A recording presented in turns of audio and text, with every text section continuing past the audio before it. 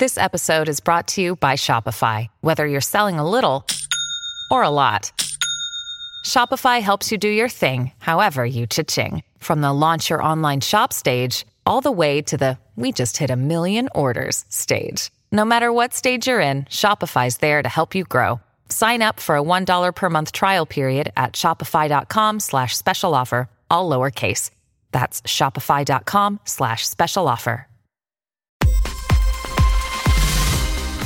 Live from New York, I'm Julia Chatterley. This is First Move, and here's your need to know.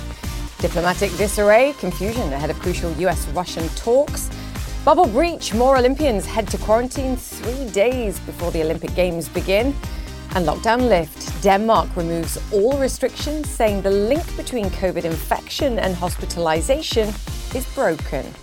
It's Tuesday. Let's make a move. A warm welcome to First Move. Once again, fantastic to have you with us this Tuesday, and a happy Lunar New Year to all of you who are celebrating the year of the tiger in China too. You're also watching live pictures from Moscow, where Russian President Vladimir Putin is set to speak in public for the first time since receiving a response to his demands tied to Ukraine and regional security arrangements. We will take you live to that presser the moment it begins. Also today, the UK Prime Minister Boris Johnson in Kyiv, meeting his Ukrainian counterpart, and has urged Russia to, quote, step back from the brink. The latest on all of this very shortly. For now, stocks meanwhile on the brink of a rebound after the worst January performance since the financial crisis. Yes, the Nasdaq managed a 3% gain for the last 2 sessions, and that positivity has carried over into the European session. Sentiment there also helped, I think, by Eurozone unemployment data, the jobless rate at its lowest level since the late 1990s. The US jobs report for January also out this Friday, and I have to say expectations are muted. Some are even predicting job losses, net job losses, due to the challenge of Omicron. That's not stopped the market, however, adjusting to the new rate hike reality. At one point yesterday, investors were expecting 5 Federal Reserve rate hikes this year. Now, Fed officials stressed on Monday that they want to tap the brakes only gradually without endangering the economic recovery. It's a delicate touch, though, that's clearly required, but it's also delicate diplomacy that requires our attention and analysis first. Let's get to the drivers. Russia's President Vladimir Putin due to make a public appearance in Moscow shortly, just hours before US and Russian diplomats talk on the phone.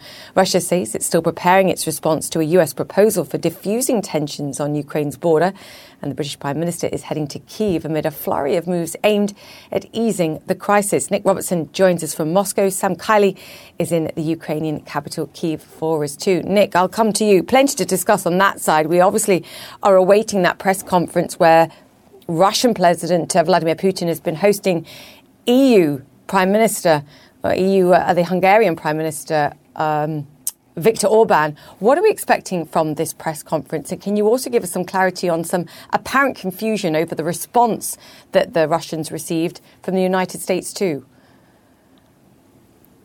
Yeah, the Kremlin spokesman said that was a mix-up about the United States thinking it had had a full response from the Kremlin.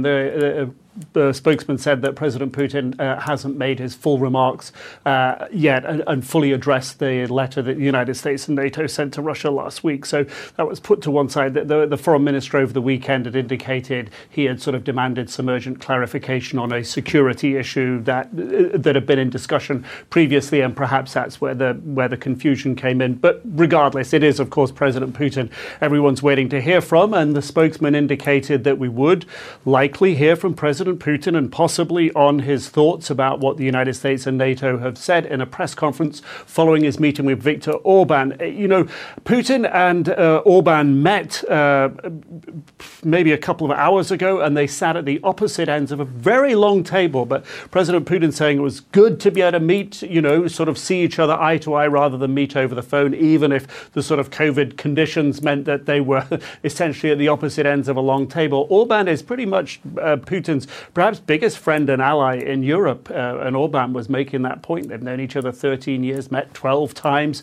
And so there was a lot of sort of mutual discussion of how they'd helped each other, of how they hope to help each other in the future. But it was interesting that in one translation of their comments made at that table there, that Orban said, think of my visit here as a peace mission. And I want to assure you, he said to President Putin, that no European leader wants to go to war. They far prefer to solve issues through political dialogue. So that seems to be how Orban sees his place in this. And we've been told by the Kremlin to expect this press conference afterwards that would involve both men. But given the COVID situation and the sort of, you look at that long table where they're sitting at opposite ends, it's hard to imagine President Putin stepping into a room full of journalists, and we've seen a room full of journalists waiting for that press conference to happen in the current environment, knowing that President Putin's going to be going to China for the Olympics later this week. So let's see what happens. But we were told by the Kremlin to expect somebody to ask a question about his Putin's response to those letters from the United States. So he may not answer it fully, but this could be our first indication yet since he got those letters. Yeah, it's going to be fascinating to see, and we will certainly, as you mentioned, take our viewers to that press conference should we get it. And to your point too, plenty of social distancing there, but we'll get what we're given. Sam Kiley, come in here as well, because obviously the perspective from Kyiv is a flurry of diplomacy for different reasons. Prime Minister Boris Johnson, the UK Prime Minister, is there today too. The Polish Prime Minister also in a show of support for the Ukrainians too. So there's a lot going on today, wherever you look.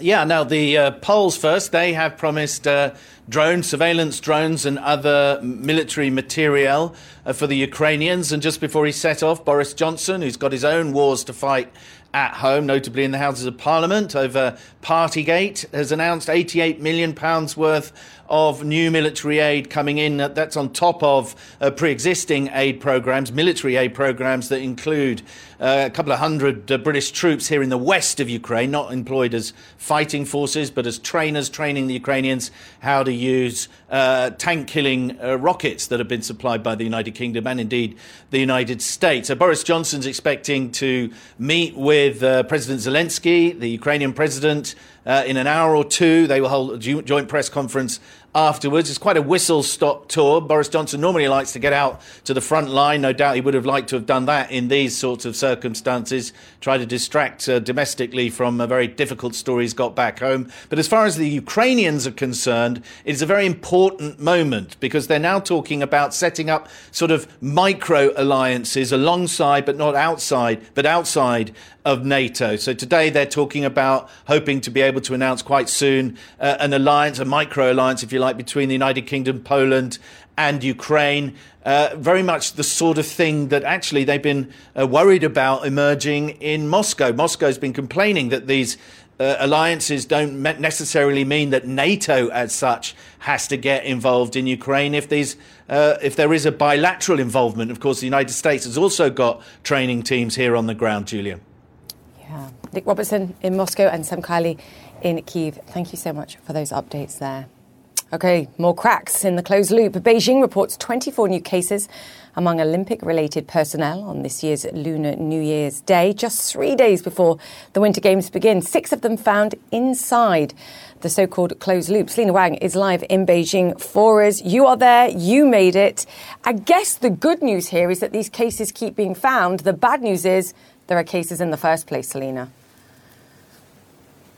Yeah, Julia, but the Olympic officials, they are saying that the goal is not to have zero COVID cases at all. The goal is to have zero COVID transmission inside the closed loop. So they want to catch those cases before they spread. They want to limit that transmission. As you say, they've already found cases in the closed loop. They found nearly 70 cases involving athletes or team officials. For those athletes who test positive, this is heartbreaking and it's frustrating since some of them feel perfectly healthy. So any positive confirmed case in the closed loop, they're immediately sent to isolation at a facility or to a hospital if they're symptomatic. And Julia, they cannot leave that area until that facility, until they have cleared 2 negative PCR tests with at least 24 hours in between.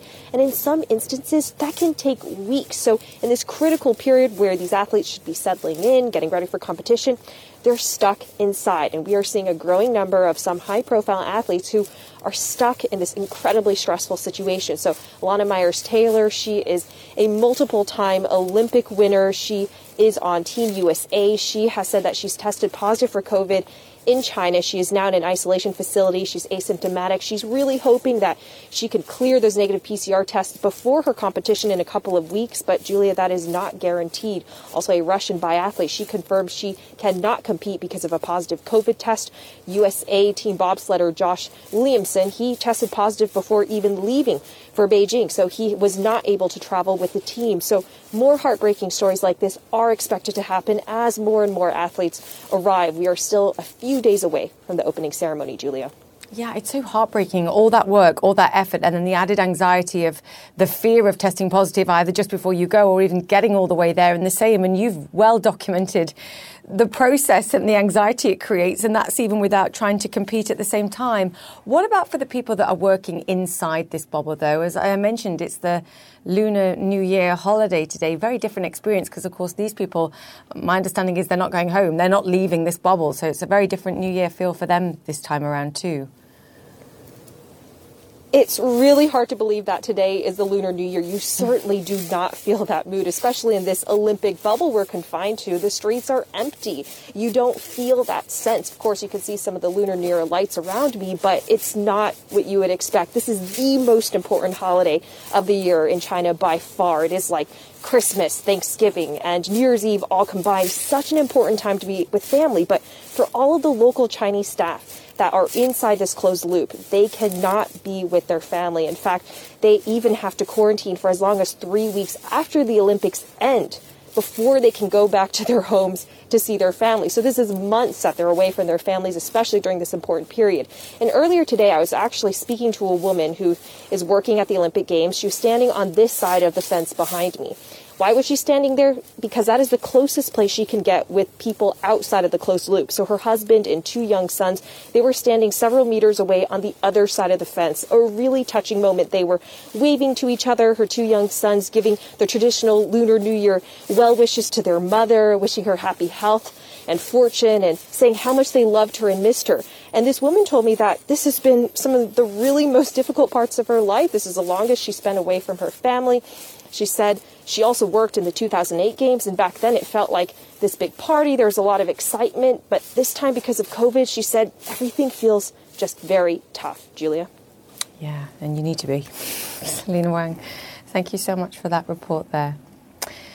OK, let me bring you up to speed now with some of the other stories making headlines around the world. Denmark has lifted all domestic coronavirus restrictions, saying it no longer considers COVID a socially critical sickness. Authorities are still reporting thousands of cases a day, but far fewer patients are ending up in intensive care. Officials say vaccinations have severed the link between infection and severe illness. CNN's Scott McLean joins us now from Copenhagen. Scott, great to have you with us. This was the key for me. They have high amounts of cases on a relative basis, even compared to the past, but their vaccination rate's so high, they're saying, look, we've broken that link between people getting sick and people getting really sick. And this is crucial.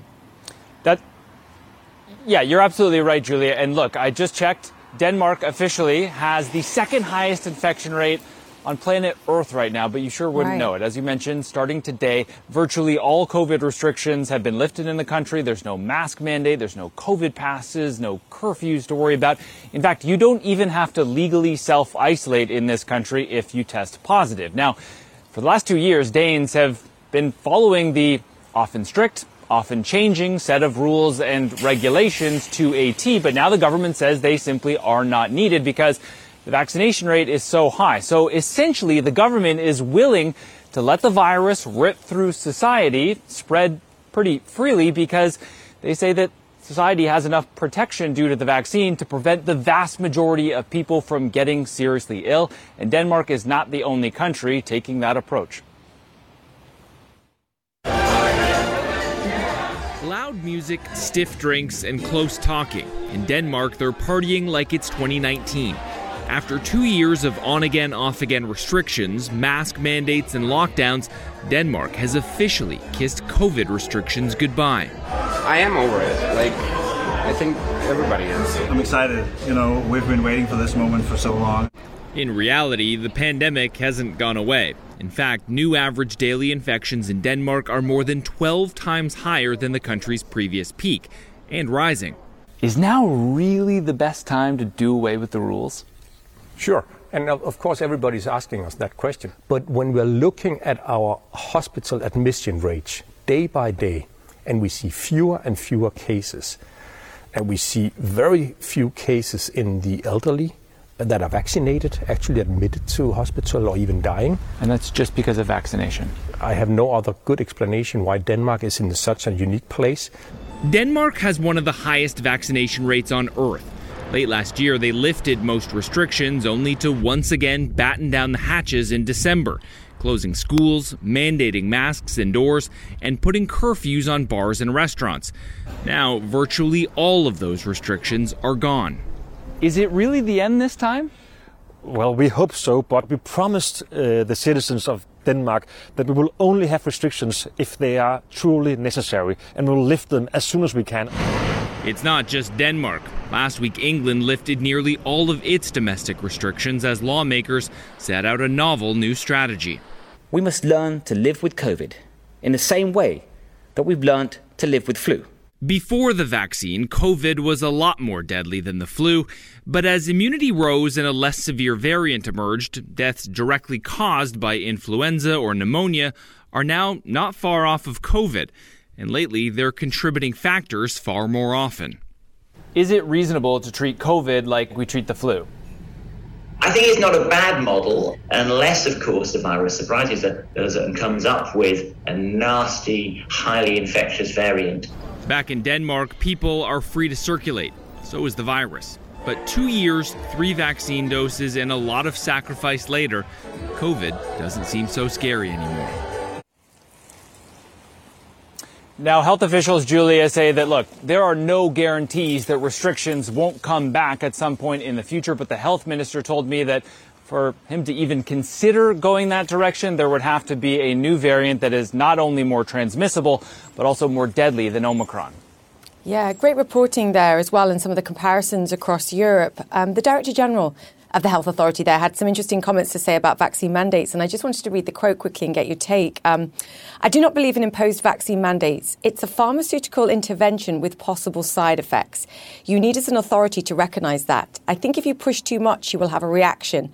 Actions generate reactions, especially with vaccines. Scott, I just look at some of the protests that we've seen around Europe, and his comments there struck a chord. He makes a valid point, I think. Yeah, and Denmark has not seen nearly the level of protest that we've seen elsewhere in Europe, nor has Denmark threatened to make the vaccine compulsory. Look, it's easy for Denmark to sort of condemn others for going that direction because they have some built-in advantages. Number one, they had this sort of culture baked in already long before the pandemic where people generally trust institutions and trust the government. They also have the government that it says that has really gone out of its way to be open, be honest, be transparent with people about both the pros and the cons of vaccination. I'll give you one quick example, and that's the AstraZeneca vaccine, which Denmark actually stopped using last year because they found that there were some very rare blood clots found in a very small number of people. And they say that that didn't damage trust in vaccinations. They said that actually helped trust in vaccinations. Julia? Yeah, trust. Scott McClay, great to have you with us. Thank you for that. Still to come here on First Move, a gun in the hands of Mr. Putin. Quote, Poland warns of Russia's grip on Europe's natural gas supplies. And the big screen scores over the big streamers. IMAX reports its best holiday season in years. That's all coming up. Stay with us.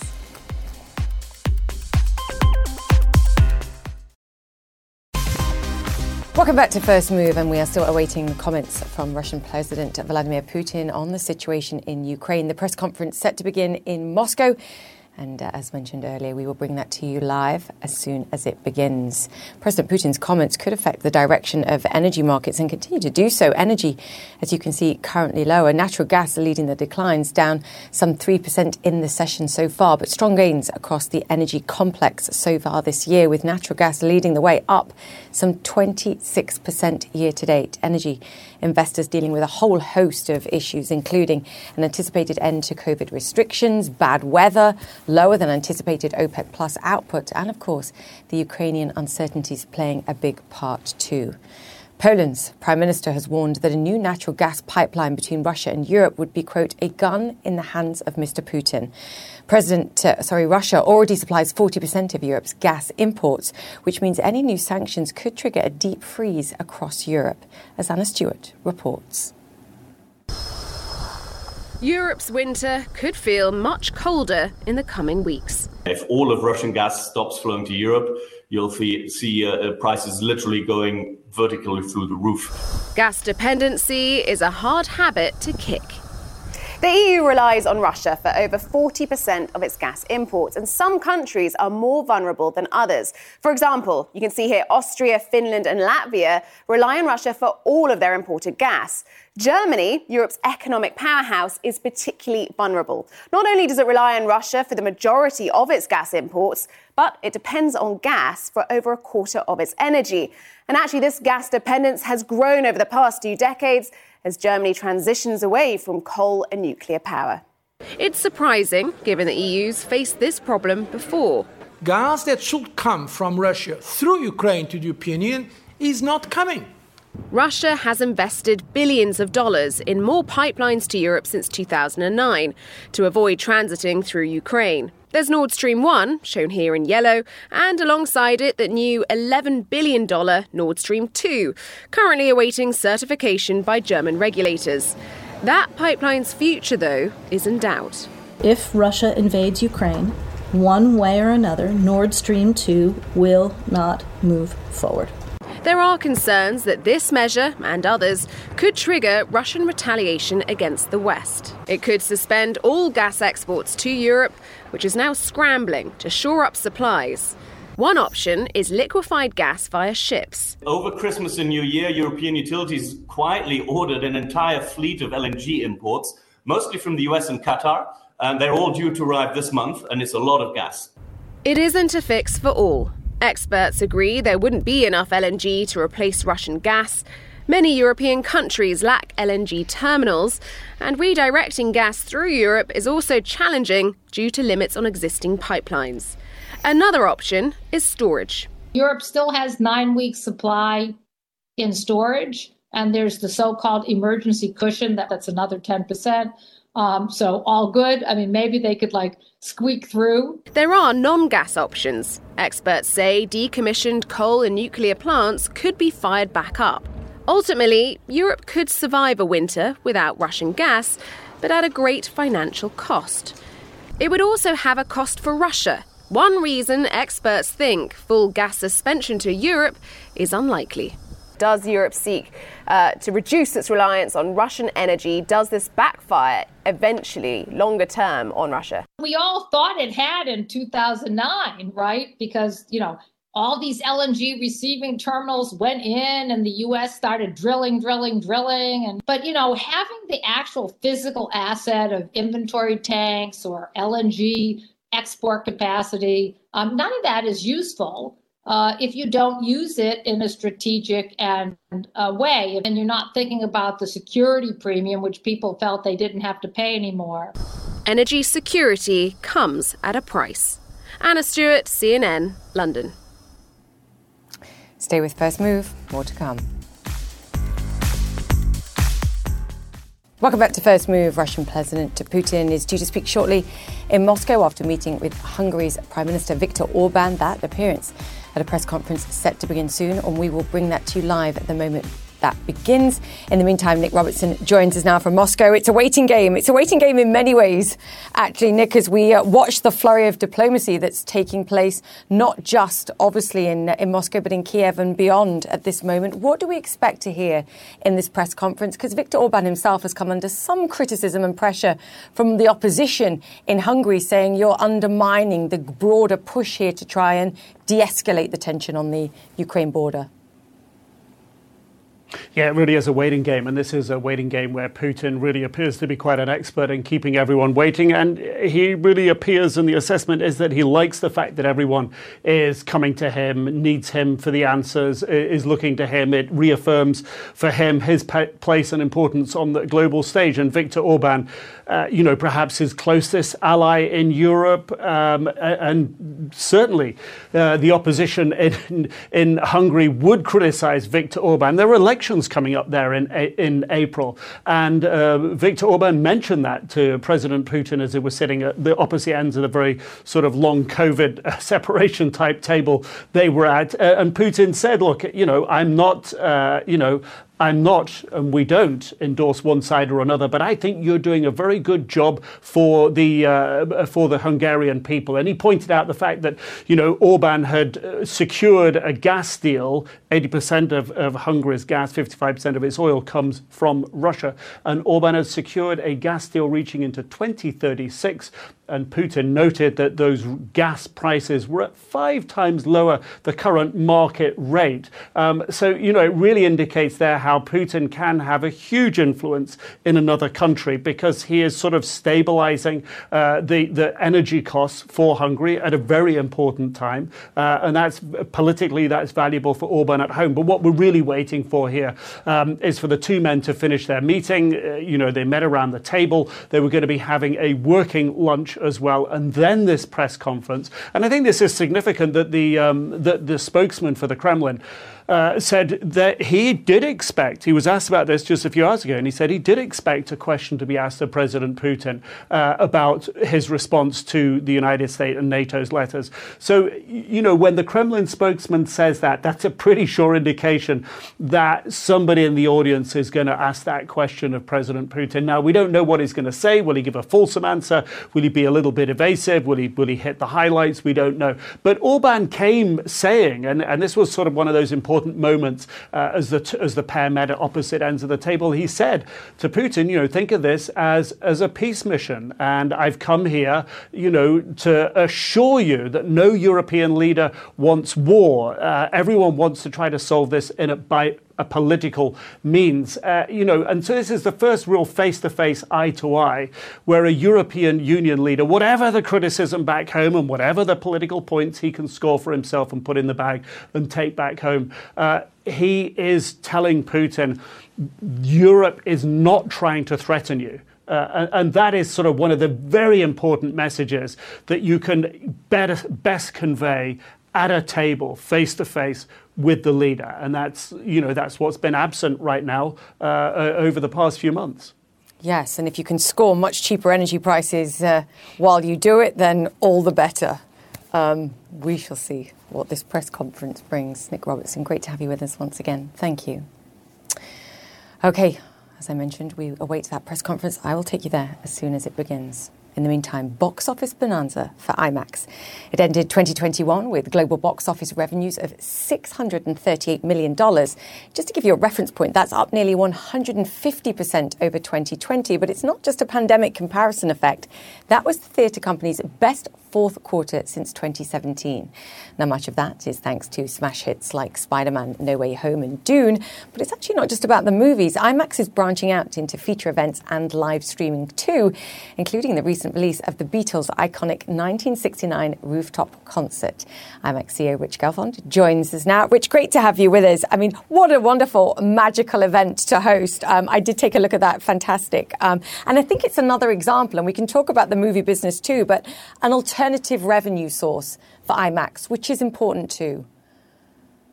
Yeah, Julia, and thanks for having me on. I think you also have to look at it as partly a strategic pivot. I mean, the world is changing, the industry's changing, the windows are changing, Things going to streaming are changing. And I think if you're a company that just sits around and says, I'm going to do things the same way I've done them for the past 20 years, you're going to be left in the dust. So IMAX has been looking to move into other areas. And the Beatles film, which included a live stream with Peter Jackson, was really fun. It had an older demographic. My 24-year-old stepson said he thought that the average age was 100, which proves there's a way to get there's a way to get older people into theaters. I think it was actually 99, Julius. I don't exactly. That makes all the difference. Exaggerate it. But we just to prove we're not prejudiced against younger people, we did a live stream with Kanye and Drake about a month ago, and that was really successful. People dancing in the theaters.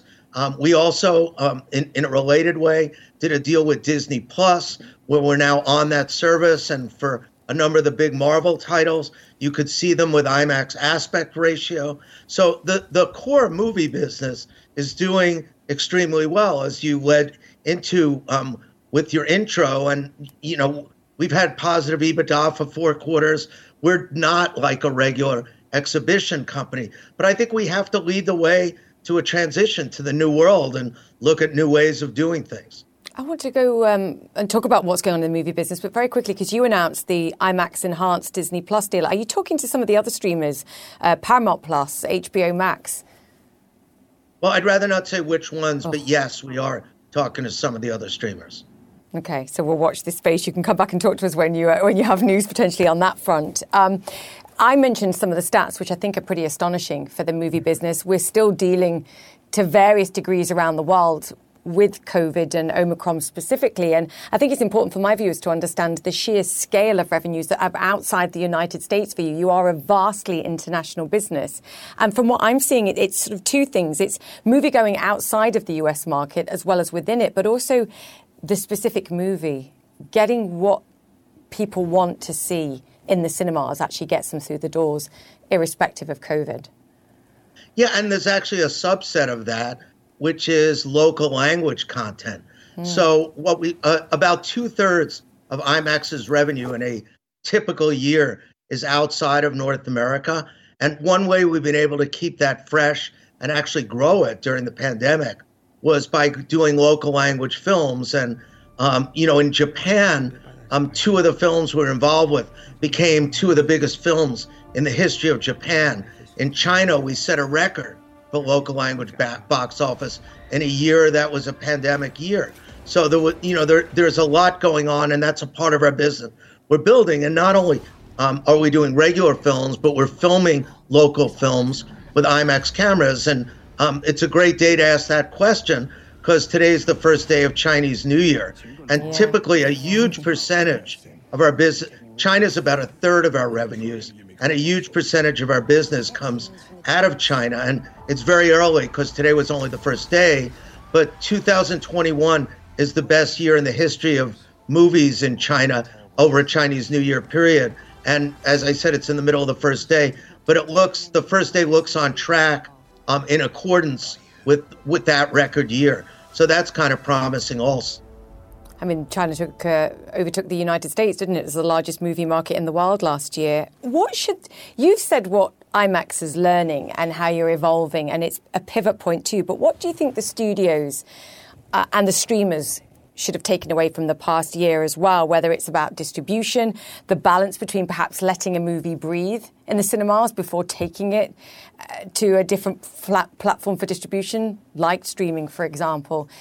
Didn't Spider-Man perhaps not prove that if you let a good movie breathe, you can make a lot of money in the cinemas?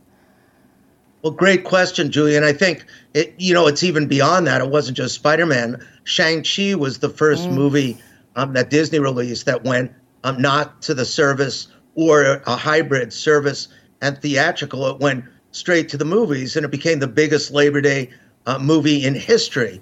And that wasn't sort of a well-known franchise property. So it's just no question. I think early on the pandemic, people said, well, streaming is going to replace the theatrical experience. But I think they didn't take into account the issue of piracy, which was enormous. I mean, people didn't want to pay for streaming. They wanted it free. And that was enabled by kind of easy downloading of the content. And then, it was shared so widely. And you looked at major franchises where the earlier version did $700-800 million, $1 billion.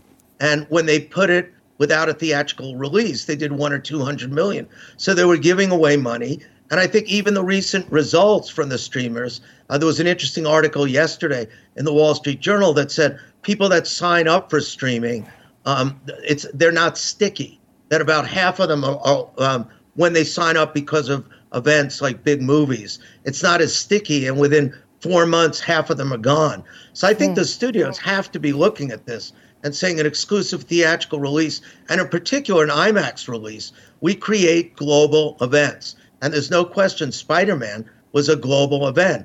And that's why it's at over $1.7 billion already. If it had gotten in China, it would have been at over $2 billion. So I think there's just no question that the idea that you put it up in streaming and it's all incremental has proven to be not true. Yeah, streaming speed dating, no strings attached. People don't have to stick around. Rich, I have 10 seconds. What do you think is going to be the top movie of 2022? I'll miss that. Yeah, we'll move on quickly in case someone tells me off. Top movie of 2022? You can't put me in that position. But there's so many, including the new Top Gun, Jurassic World. If you ask me to go out there, I think it's not talked about a lot, but I'll say maybe Avatar. The Avatar the one I'm looking forward to. Rich, great to chat to you. Rich Gelfond there, IMAX CEO. Thank you. Okay, coming up after the break, it was already pretty quiet. Now Bentley sets a smooth course for an all-electric future, and the CEO is next.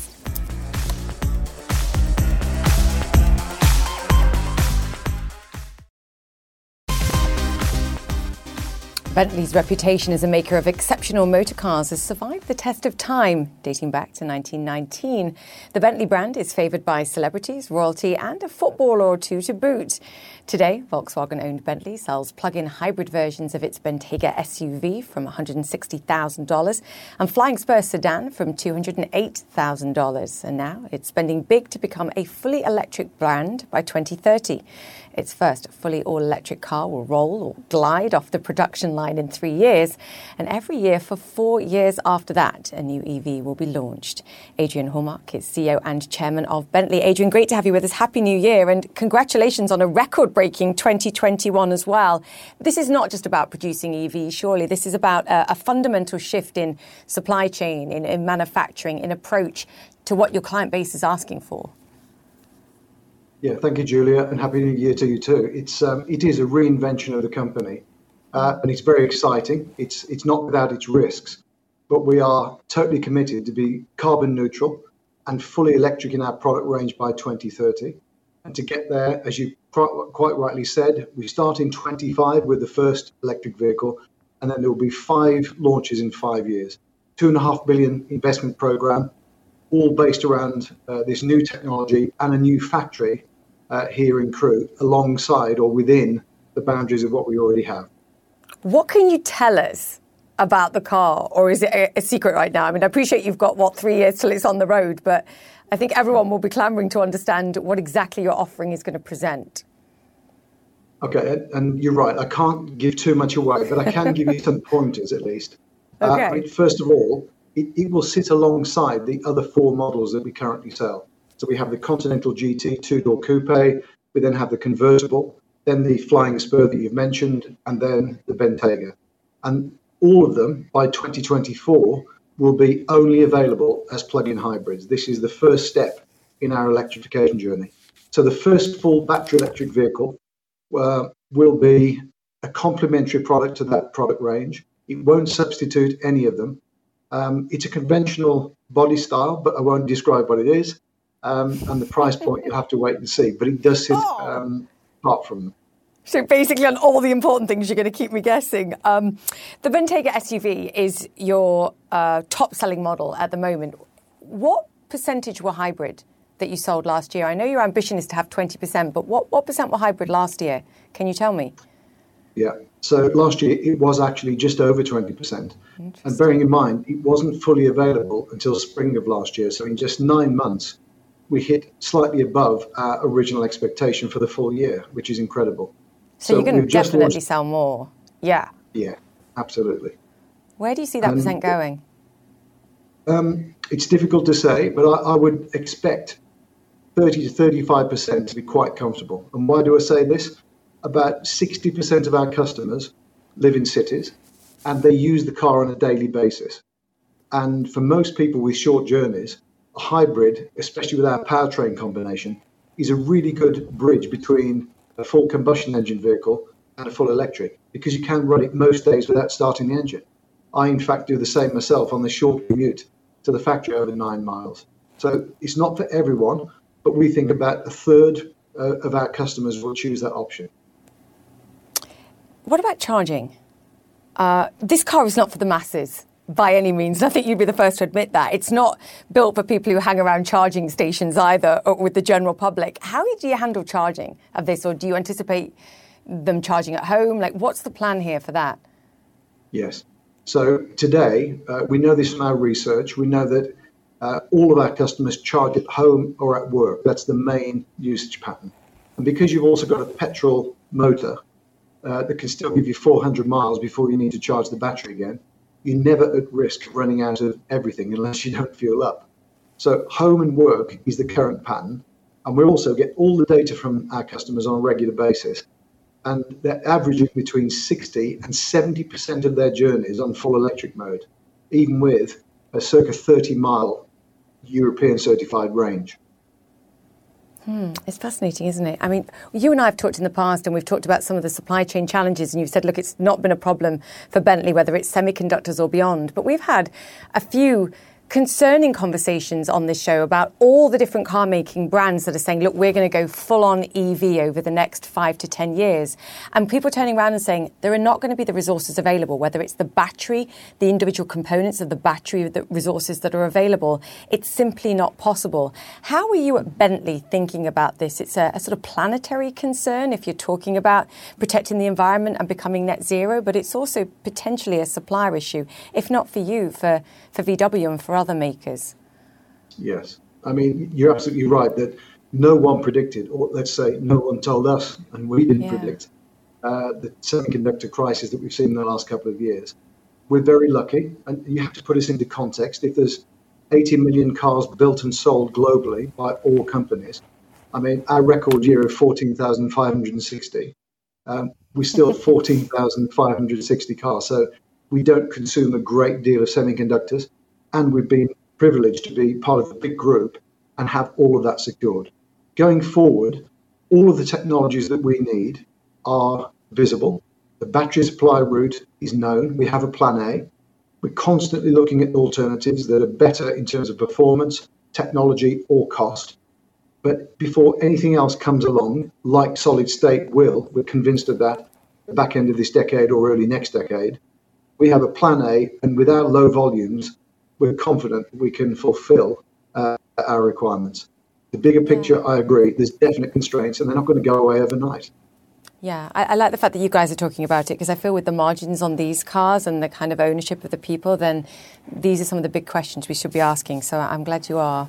Adrian, great to have you with us. Adrian Hallmark, Bentley CEO and Chairman. Come back when you can give me more details, please. Thank you. You'll be the first to know, Julia. Thank you. Oh, and I'm going to hold you to that. Thank you. We're back after this. Welcome back to First Move. All this week, we're exploring the ways people, communities, businesses and industries in Japan are innovating and preparing for a world beyond the pandemic. Today, we look at how the pivot to remote work is creating opportunities for different living solutions in the Japanese countryside. CNN's Blake Essig reports.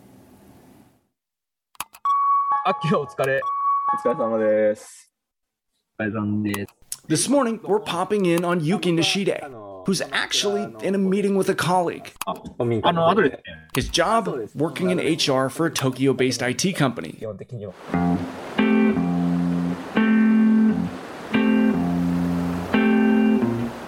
Except, we're not in Tokyo.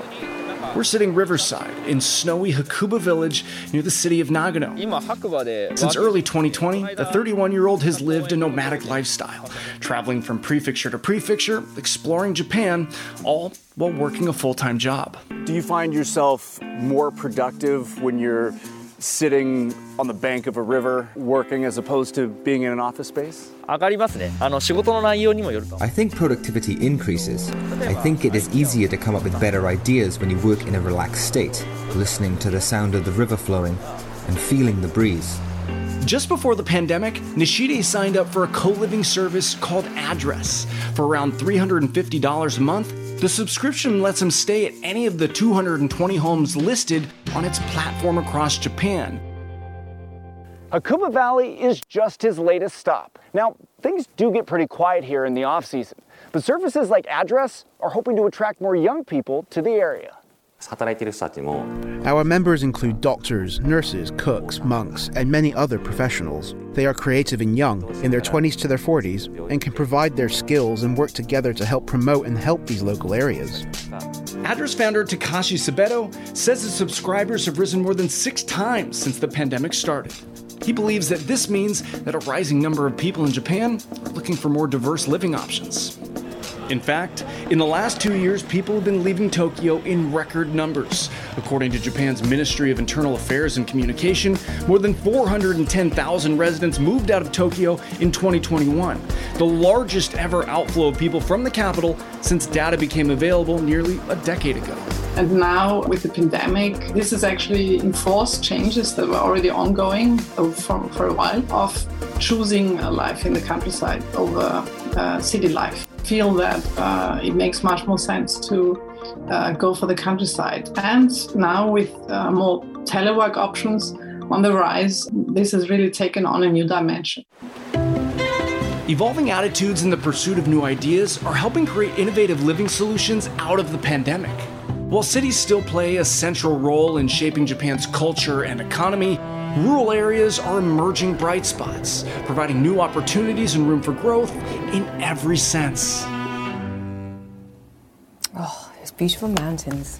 That's it for the show. Stay safe, connect the world. Becky Anderson is next, and I'll see you tomorrow.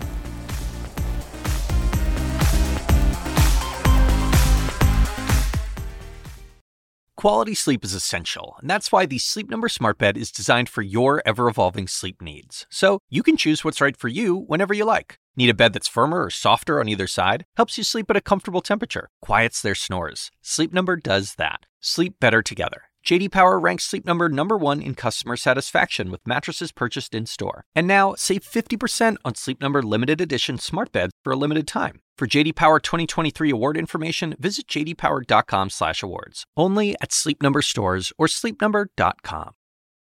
Now streaming exclusively on Max, a new CNN flash doc about the album that has Nashville talking, Call Me Country. Beyoncé and Nashville's Renaissance. Watch it at max.com/callmecountry. Max subscription required.